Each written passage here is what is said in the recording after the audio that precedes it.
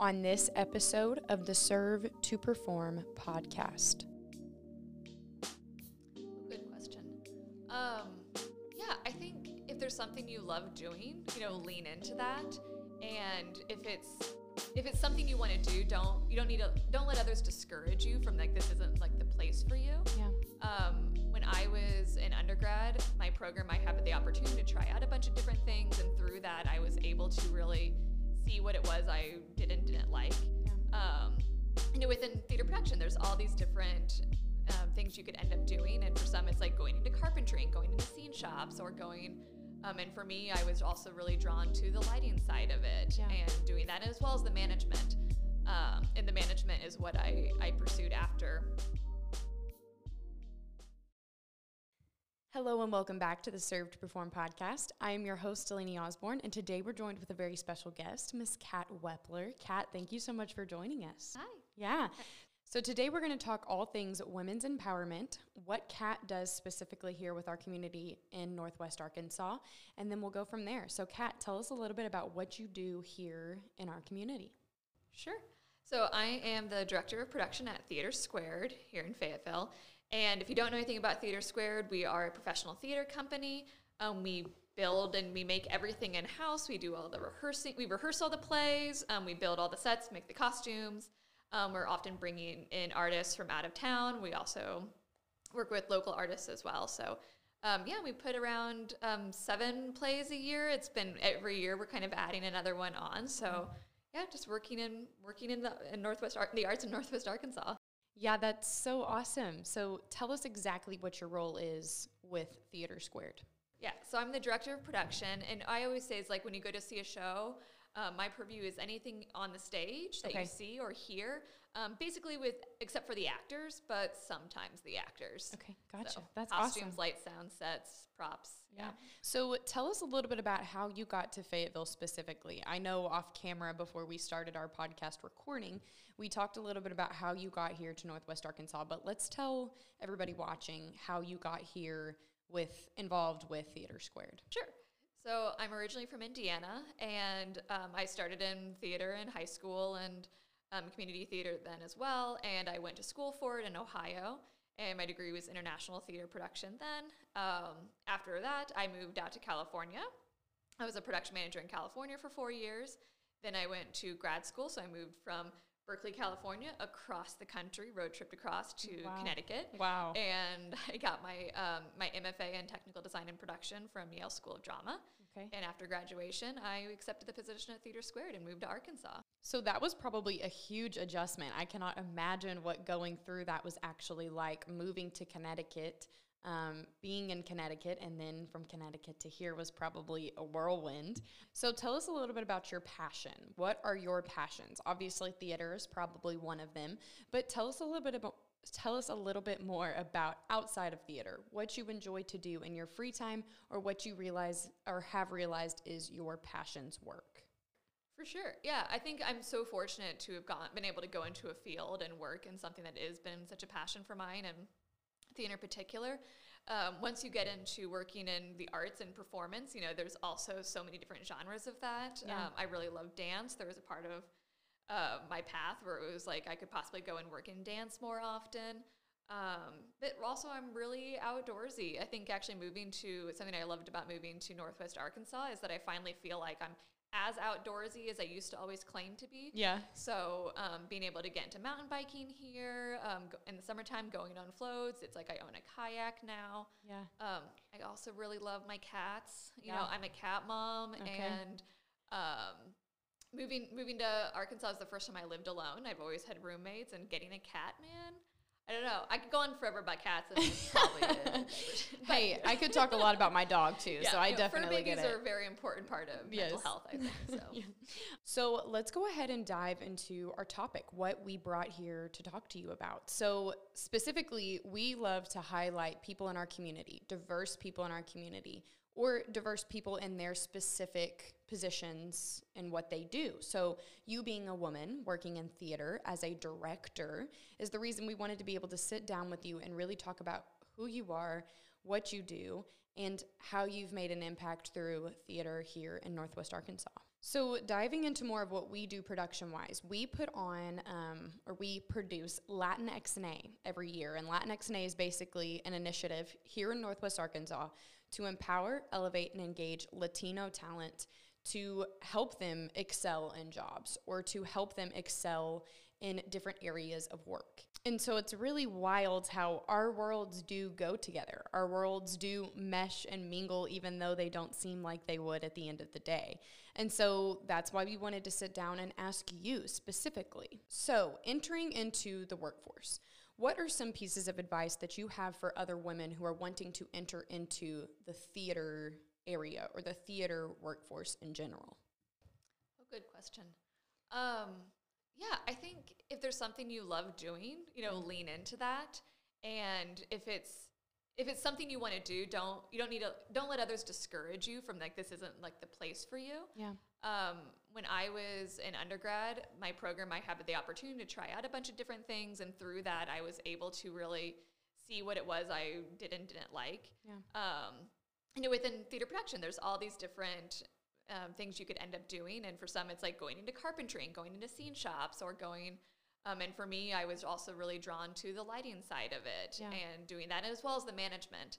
And the management is what I pursued after graduating. So I think if there's something you love and it feels like the right fit for you, don't let people like contradict. Maybe you need to go out and find more training in that. Yeah. Maybe you need to do that same set of skills, but find a different organization to do it at. Maybe it's the organization that's the problem and not the field you're trying to pursue. Yeah. I would also like seek out mentors too. Yeah. And there's usually like whether or not you find there's the right mentor for you in your current environment. And also maybe ask those who are in positions of power. Like if you're in a position and all your professors are male, for instance, say like, hey, do you know a woman in this field that's been successful that I could talk to? Yeah. And not to say that your mentors have to be women, but there's so many people that are like wanting to bring folks up in the industry, in whatever industry I'm sure it's in. So it's just seeking out those mentors and really relying on them. And a lot of times it's just checking your network to see if there's a mentor out there that you don't currently know. Yeah, that's definitely huge. And that's, a huge part of being able to be agile in the workforce or being agile in your life in general, being willing to learn, being willing to be thrown into the fire, so to speak. And that's so funny that you touched on that, because in Stephanie's Women Have Served to Perform podcast, she actually mentioned, she jumped right into theater not knowing that she would learn how to use a nail gun. She would learn how to use a saw.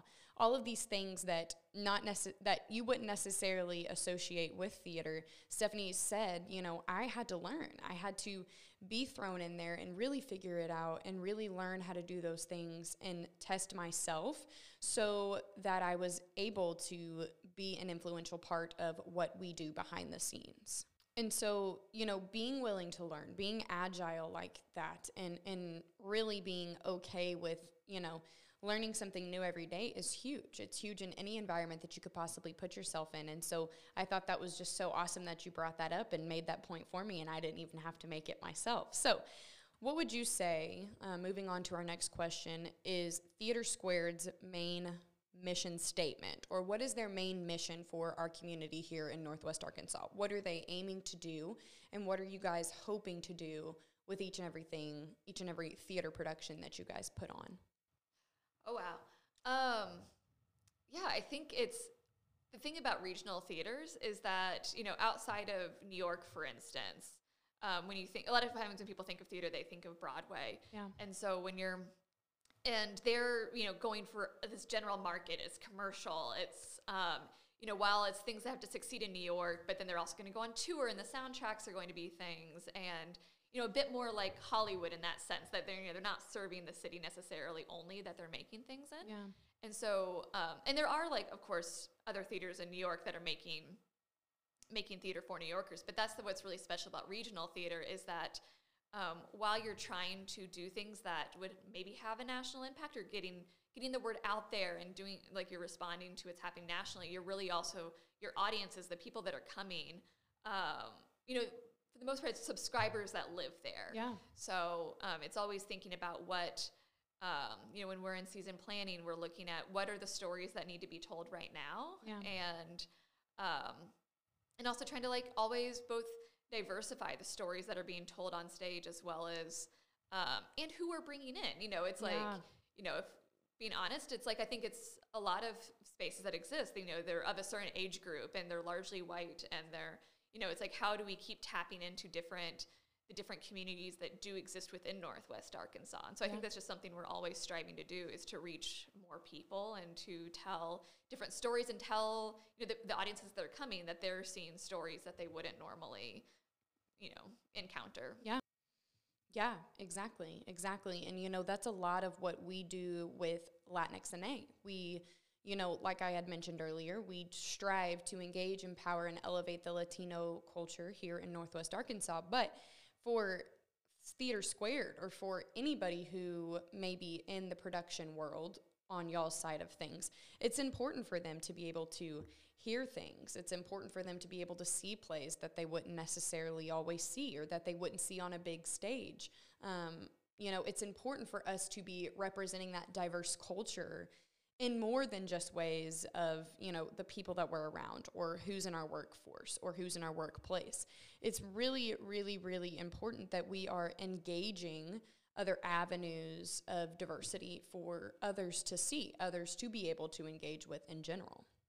And there's something about, there's something about like live theater in particular too, because I think it's, it's a mission of a lot of arts organizations in general, but when you think of live theater, and it's something that we've been missing out on during the pandemic lately, is being able to be in the room, because if you're watching a movie or a TV show at home, you can pause it, you can step away, you're not confronted in the same way. And with live theater, you're in the room, those actors are like breathing and telling the story in front of you, and you can't hide from it the same way that if you're a story, you just want to turn it off and walk away from it. So I think that human connection is what makes also like live theater so important. So you touched on COVID. Tell us about that transition. Tell us about how you transitioned from, plays in person, people in the audience, to Stephanie has mentioned to us how you guys were live streaming plays for a really long time during COVID, during that time span where you guys had to make adjustments. Tell us a little bit about that. Tell us about what you think the biggest lesson that you guys as a theater company learned through the pandemic. Sure. And I think it's, there's things the organization has done, and then also like how much my job shifted as well in the past year. Because, as you touched on, we went from making live performances, and then back in the fall, we were able to start, a lot of theater companies around the country were moving shows onto Zoom. I think everybody in their workplaces moved online in some way. So at first you kind of had the different boxes on the screen, we were doing new play readings that way. And then we got to a point where it was, we were able to get safety protocols in place and be able to film our plays on stage. So it was like we were able to fully produce them in the way we normally would, just without a run of an audience.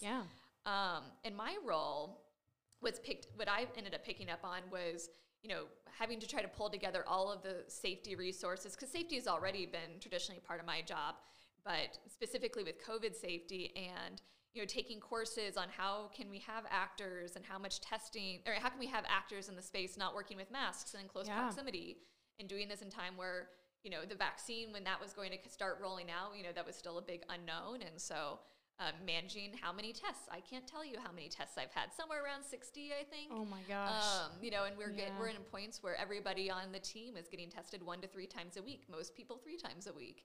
And so I think just managing, and also that, and there's definitely that burden to manage of, you're both holding the safety of all the individuals you're working with and trying to continue and making important art. And that's something nationally that has often gotten lost. That the arts organizations around the country have been screaming for, that arts are essential. And to pleased for the government to include us in your relief bills, and it's also an essential service and it's an important industry.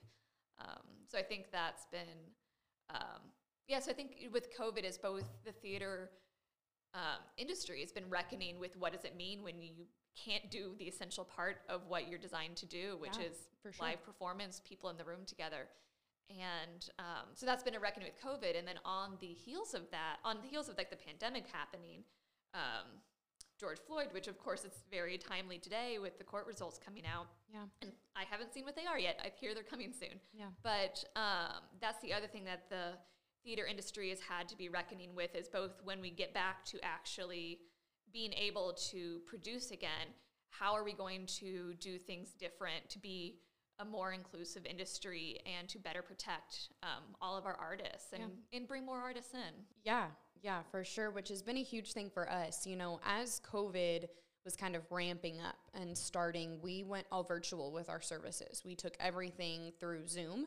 And, you know, that was definitely a learning curve. And it was a learning curve to, first off, not be coming to an office every day like this and be sitting here with our people. But it was a learning curve because we had to learn, our coaches, us, me personally, we all had to learn how to be intentional with our conversation, with our thoughts, because we're not seeing each other in the hallway of our offices. We're not seeing each other in the office, sitting down and being able to have meetings every day. We have to be very thorough and intentional with the way that we say things and our wording and all of that. And so that was a big deal for us through COVID. We really had to be agile with our services, but also with our people. We had to be able to mix and mingle, but learn how to do that via Zoom, which was very, you know, like I said, it was a very big learning curve for us specifically. You know, for us to be able to say, you know, we see the light at the end of the tunnel, this is coming to a close, and we're going to have precautions in place to be able to keep all of us safe, as well as be able to include the diversity that we have going on currently. So how can somebody get involved with Theater Squared? How can we get involved with what you guys do? How can we promote? How can we help diversify even more so what you guys do? How can we get involved? Yeah, I mean, come see a show.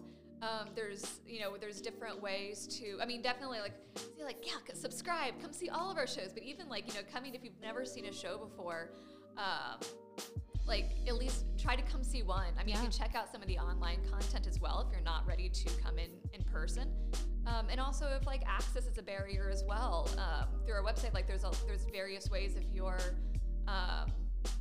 depending on what your age are, it's there's cheaper tickets as well. There's $10 tickets out there, for student age groups and, as well as various organizations that we reach out to just try to get as many people in the door as we can, and hopefully that the price of a ticket also isn't a burden as well. So I think the big thing is come see. Now, if you want to get actively involved in theater too, there's always be checking out our jobs page. There's a lot of jobs we've been hiring right now, and there's some positions. We also have a handful of positions that are part-time. Even if you're not looking to do a full career shift as well, there's either between our box office or our cafe or overhire within production, there's a lot of hourly work as well. So awesome. Yeah, Kat, thank you so much for joining us. Thank you for your insight.